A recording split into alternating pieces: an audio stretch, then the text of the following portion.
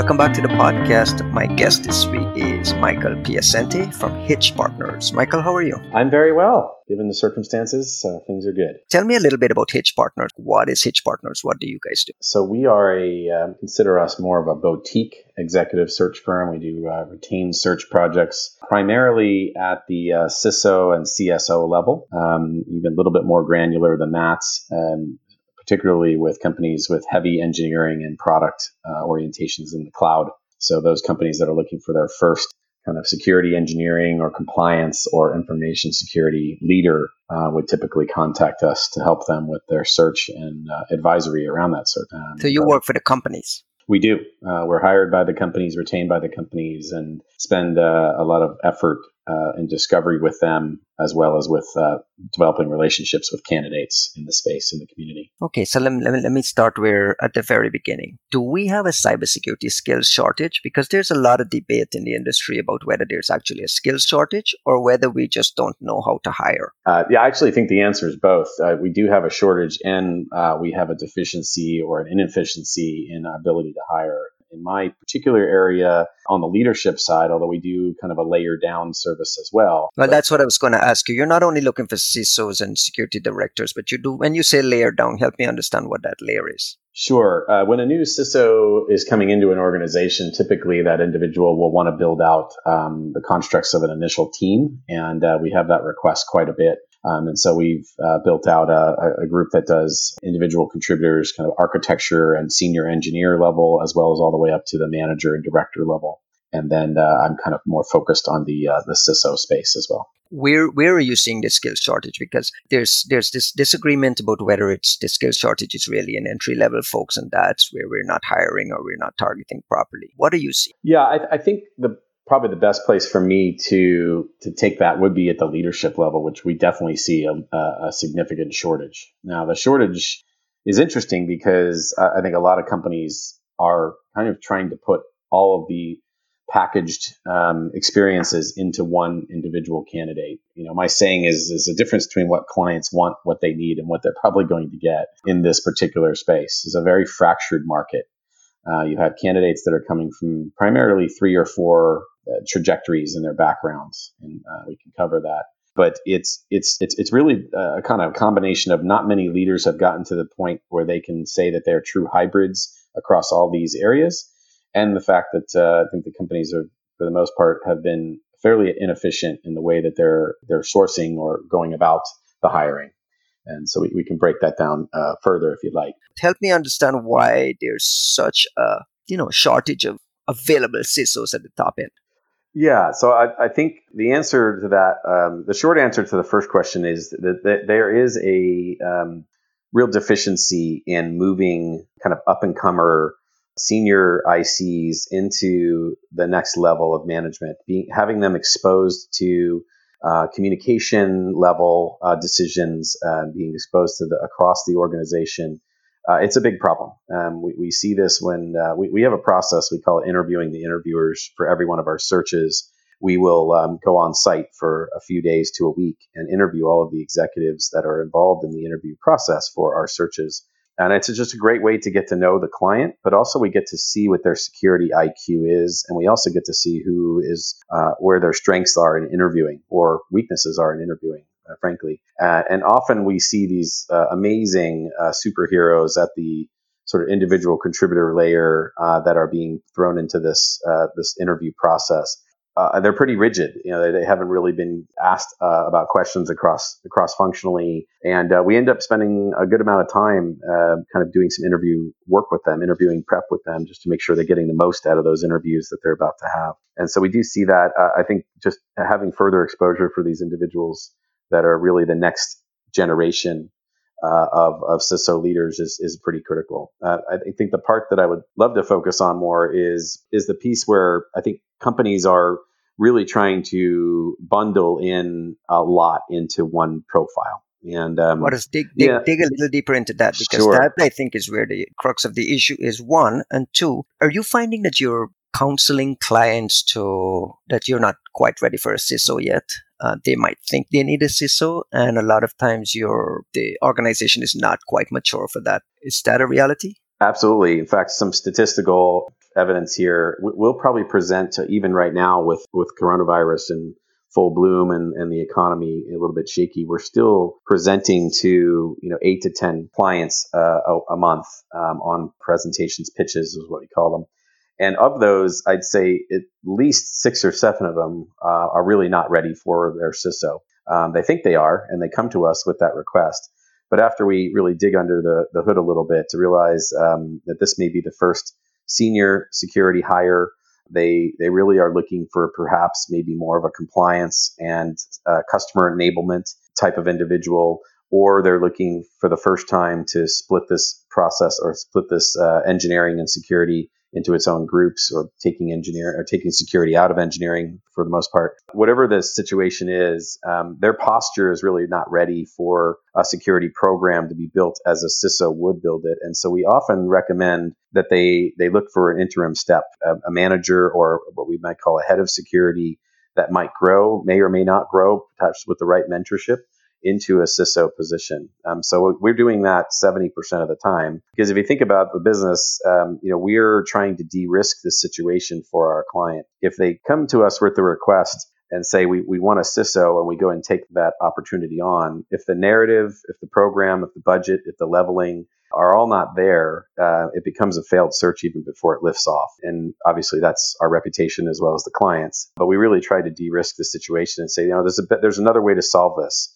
You're not quite ready for individual, and that person, if you bring in the wrong person, that might come into an environment that's not yet already built. It's very easy for that person to get recruited out fairly quickly. This is a highly competitive market. It's only getting more competitive, and so we're just really doing what we can to make sure that these clients are making valued decisions. It sounds kind of counteractive or counterproductive to our own business, but it's always the right thing to do. If you think about being called for an opportunity as a CISO, so many CISOs we talk to, or even heads of security, they will contact us and say, I was called about this company, and the recruiter, said this, that, or the other. They asked to interview. They didn't really have any preparation for me. There was a lot of answers, and I went in and essentially went into consulting mode during my interview and started asking a ton of questions. And the client came out loving me and wanting me to bring me back into second round interviews. And essentially what we're seeing there is that the position hadn't been flushed out, the leveling hadn't been flushed out, and they're essentially helping the client determine what that hire should look like. When really that's, in my opinion, that's the executive search's responsibility, which is why we take so much time to do it. The natural progression is that when you get up to a senior engineering or a senior director position, the next level up is CISO. What is that gap between getting yourself prepared for that leadership position? Yeah, I think what we see the most is being put into situations, communication situations, or problem-solving situations that the individual will be focused more on tactical implementation and procedure at that sort of high-end individual contributor, or even manager. Even if they're managing a few individuals, if they haven't really been exposed to the CISO level problem set, that's really where we see the gap. So you have ICs that are amazing at implementation and process and sort of the tactical to do and really solving the problem that's in front of them, versus a CISO that's really able to look around the corner and anticipate, this is a problem now, and this is how we're going to, here are a couple of different ways that we would solve this. But I'm also going to be able to look around the corner and anticipate, or this is a smaller problem for a larger problem that's about to come. And this is really where the breakdown is, and then put a process in place, or really present a solution to the overall company. To do that in a communication style that is very cross-functional, that it's very focused on attracting the different audiences that will need to have buy-in. One thing you have to remember that CISO is really an influencer position.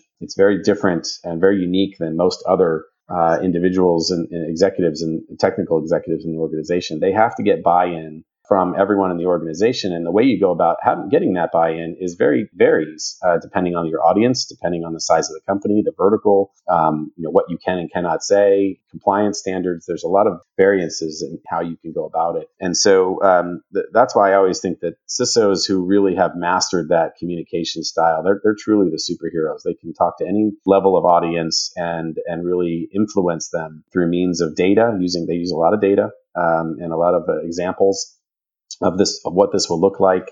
Sometimes building tools to show the constituents that this is why we need this. And I think that's really that's probably the biggest gap that we see. When we have a CISO candidate interviewing that's not yet a sitting CISO, not yet in the position, doesn't yet have the title. Usually the feedback that comes back from that individual candidate will be things like, we asked them about a problem and they solved it with a specific implementation or a specific tool. Whereas we asked this other individual and we asked her what to go through, and this is a sitting CISO now, and they were able to kind of break it down, look at it holistically, and put together a solution that was really more of a really a cross-functional solution that everyone could understand. And it also included the implementation, but it was more than that. Are you finding in the course of your sourcing that the CISO gig is not necessarily the pinnacle of someone's career, and a lot of folks are just not interested? No, a lot of talented folks who you think that might be great CISOs, just based on their trajectory, based on the work they do, based on some leadership things that you've seen. I'm running into that in my circles where guys are saying, not interested.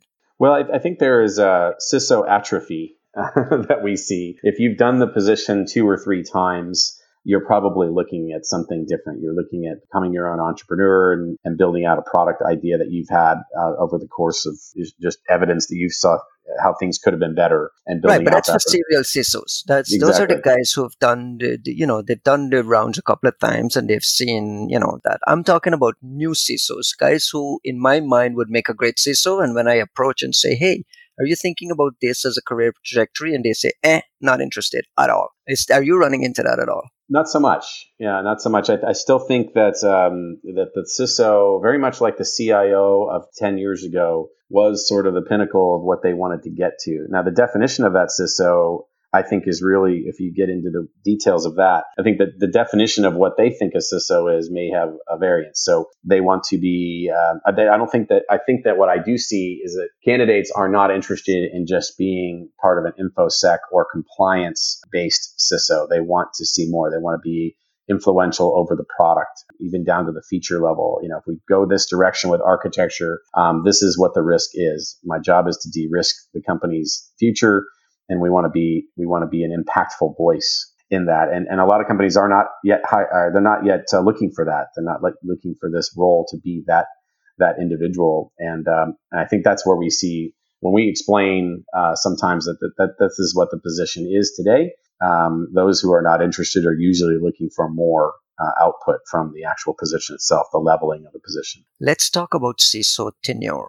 Time the typical CISO on average spends on the job. Your numbers are a little more skewed than others I've heard. I've heard 17 months. Your data and your statistics say it's just about less than 3 years on average, about 3 years, right? Yeah, just about that, 31 months, 30 and 33 months. I think our new survey data is showing a little bit of an uptick there, but still, it's still around that area.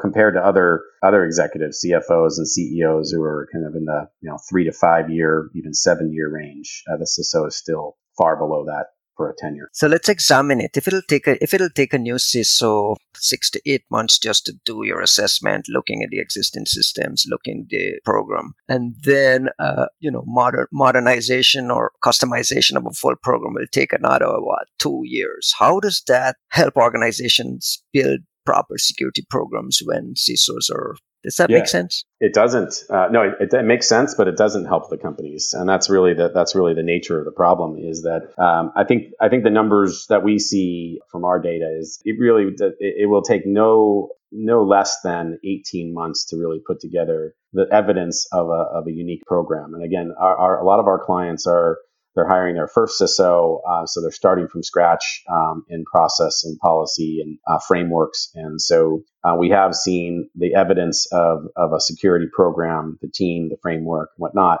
within that first 18 months. And then the wins need to start happening very quickly. That said, there are some larger organizations that it will take 2.5 to 3 years. And this is where the interviewing is so critical. When you're interviewing for a CISO role, to really understand and be able to hold the client accountable, which is what we try to do, to say, look, we're here to make sure we're de-risking the candidate and that the candidate is who they say they are. But the same requirement is we're asking of you as well. If you're trying to extract a sitting CISO from a well-established company that's done a wonderful job in building out their program. They've had a lot of lessons learned, and then you're trying to extract them into your environment. The candidate and us, we really need to hear that you have a game plan. It can't just be these are the 5 things we need to fix and we'll be better. But it's, again, is the client looking around the corner? Are they budgeting? Are they giving the appropriate budget, the appropriate level, the appropriate impact, the voice of the CEO and the board? What is the company actually doing to ensure that this individual will have a 3 to 5 year plan and be able to execute on that plan? Because it's very disruptive when the person is there for 30 months and then a new person comes in. Oftentimes, we're coming in on our searches where the client has brought in sort of their starter package CISO, and that individual has grown to a certain level, and now the company's growth has exceeded the candidate's growth. And that's a little frustrating as well, because there's a great mentorship opportunity there where they could have made a wonderful save. Again, counterproductive to our own business, but the right thing to do would be maybe to look at the attributes of that individual that's in the seat today and say, could we mentor that individual to round off the edges of where they need to be? Or do we really just go do a disruptive 6-month search here or more? And so we see all these scenarios, they do play out, and it's a bit frustrating sometimes. Why is there so much turnover in the CISO ranks? I love that question. It's for me, what we see is that there's just too many voices, and too many voices really understanding what the priorities are and how the priorities shift from one business climate to another. And this starts at the interview. One of the reasons that we do this the interview process is because there are a number of views, a number of definitions, a number of even nomenclatures that each company will have around the hiring of their CISO. Even if it's a mature company that's hired 1 or 2 or even 3 CISOs, if you start interviewing multiple groups within the product group, the sales team, we always interview the sales team, the engineering organization, the legal team, the risk team, as many people as we can sit in front of, we will ask, what is their story around security? What is the company's pitch, so to speak, around security? What is your nomenclature? And we'll interview 10 to 15 executives in the organization, and we'll get 9 different answers. And then we bring them all together and say, okay, it's okay if your priorities are not in the same order. That's perfectly natural. What they do need to be is they all need to be on the same page, though. When you're interviewing these individuals, if you're talking about different nomenclature, you're mixing AppSec with SecEng and InfoSec, and they're all meaning the same thing, or if you're saying, well, we really need a customer enablement person as our first priority, but we also need someone that can work with the engineering and product teams to make sure that our SecEng environment is safe and architecturally sound. Those are 2 very different competing pieces. And by the way, the candidate doesn't necessarily show superhero powers in each of those. They would have had expertise in one or the other. And so right from the beginning, the effort of trying to, calibrate on what this position will be now only gets further, intensified as time goes on. And it just creates an enormous amount of stress for the candidate. Now the person's in the role. Perhaps their budget is not to where they need to make sure that they get the necessary resources around them, whether it's contractors or full-time resources. Hiring is also a challenge. Of all these things start coming together, you have a perfect storm of stress around an individual that's really trying to do good by the company, but there's just too many voices with too many priorities. So that's what we see is really the biggest factor. You mean just getting top-down support within the organization, just building out relationships, or are you talking about just too many cooks in the kitchen? Well, too many cooks in the kitchen, that's where the priorities are shifting. So it's obviously natural that sales is going to have a large voice, but if sales has the largest voice and they need a customer enabler as a CISO, they should also realize that maybe CISOs don't have the right skill set right off the shelf to come in and wow them. And so as that level, it might be sufficient for them to get into the job, but then as it becomes more intense and they need the CISO on the phone maybe once a month, but now every once a day, they're just not built for that, or they haven't been able to build the support for that. So there is a little bit of too many cooks in the kitchen, but there's also just a lot of shifting priorities in the business itself. The CISO gets kind of caught in. And let's be real, Michael. A lot of this is just CISOs finding a better job. This high turnover is not only linked to stress or problems with the job. It's guys just moving on. It is. I'd say the biggest factor of the turnover, the single biggest factor is reporting structure. We see the reporting structure and part of our survey. It's a compensation survey, but we also take some time. What's the problem with the reporting structure? Which reporting structure you find is the biggest problem area? Yeah. And what is the ideal reporting structure for a CISO to have? How would you describe it? Therein lies the problem, is that there isn't, unfortunately, one answer. What we like to say with our searches, whoever is the most passionate and who is the most impactful to knock down obstacles on behalf of the CISO's organization is probably going to be the most effective line of reporting. And that could be the CTO, it could be the head of engineering, it could be the CIO, it could be the head of product, it could be the GC, which we've seen a pretty big increase. It could certainly be the CEO. And so it's all over the place, unfortunately. A lot of CISOs want to report directly to the CEO, right?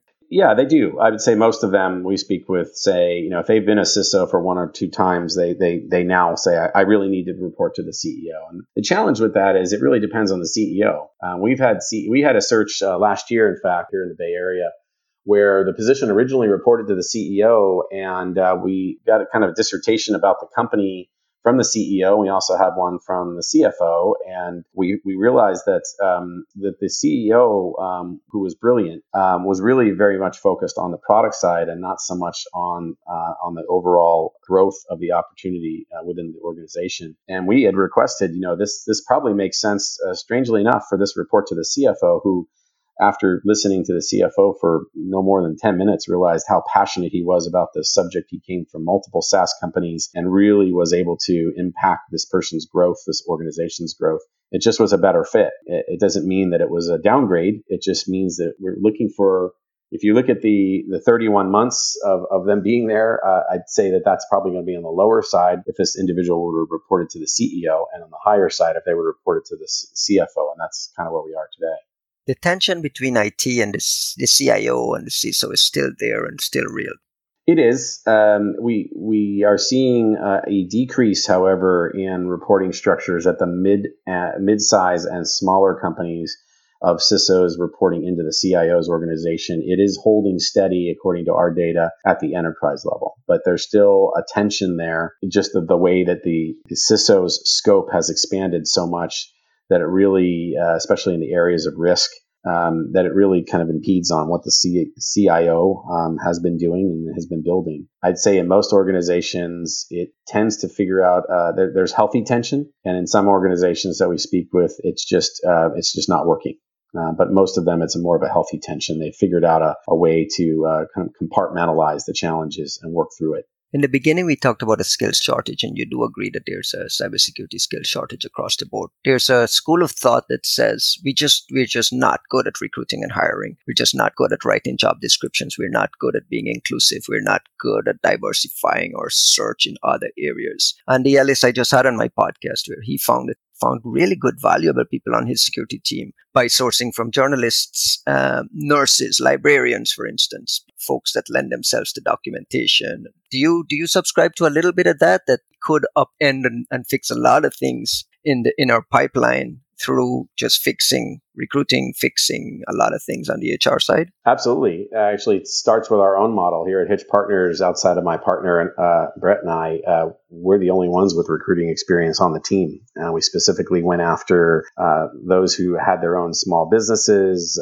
We have a ER nurse on our team. Those that have been in critical situations, they know how to communicate both in writing and in voice, how to write the best job descriptions that tell a story, because that's really what we're doing, is we're storytelling. We want to make sure it's a compelling and focused story. And so we do that as well. And I think we need to take more of that into this world. Just the job description point alone, a job description is, writing a very good job description is very easy. And I'm appalled by the lack of effort sometimes that clients, when I read their job descriptions, whether we're working with them or not yet, but would take a look at their job description, and it is really a bunch of borrowed bullet points with not much narrative and not much storytelling. They've brought the bullet points over from another job description they saw, and it's just kind of cobbled very together. lazy.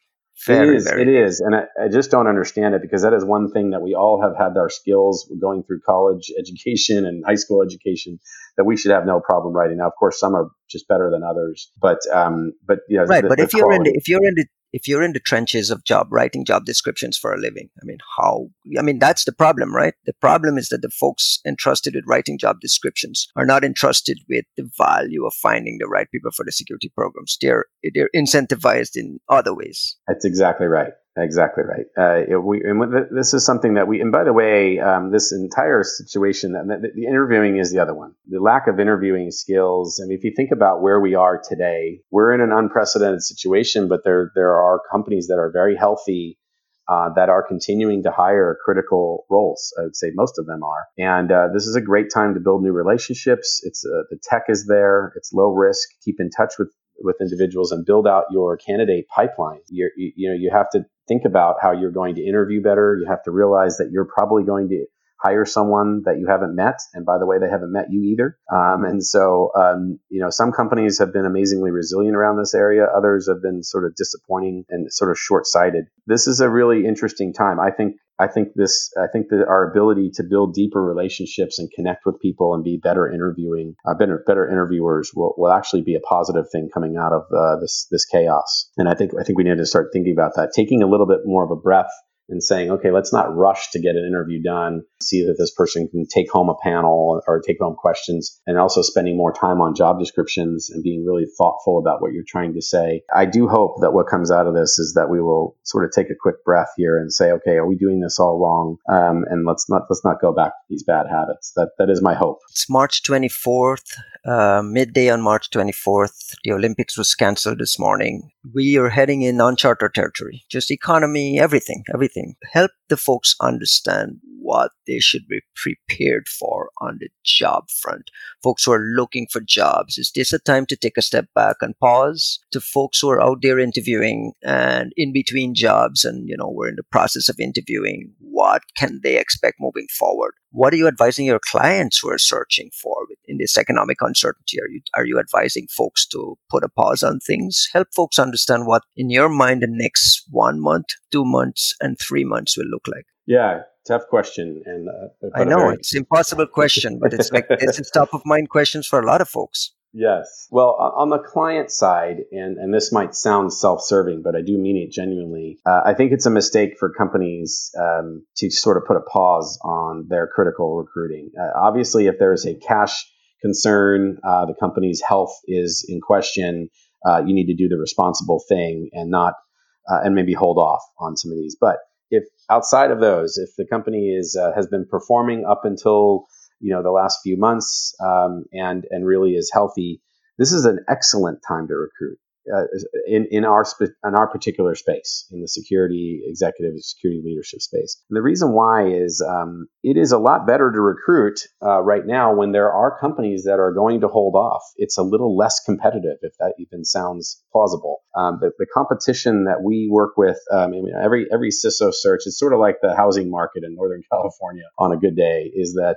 you're in multiple bid situations, overpaying, and those aren't positive things. Overpaying for a candidate or underpaying for a candidate is never the right thing to do. And now you've got a little bit of competition that's been taken away by companies that may not have been as healthy, and just being able to go and hire and make these hiring decisions, or at least getting your slates of candidates and getting used to what the market looks like, a cross section of the market. I think it's an excellent time to go and at least begin your recruiting process. If you're not able to finish it, if this goes on a year, we might be in a different situation. But, all these companies are sort of beating each other up for the same resources. And this is a kind of an interesting time where there is some amazing talent that is looking and is considering new roles and just isn't being called as many times by these other clients. So we're asking and recommending to our clients, maybe you slow it down a little bit and take a breather, but you don't pause it.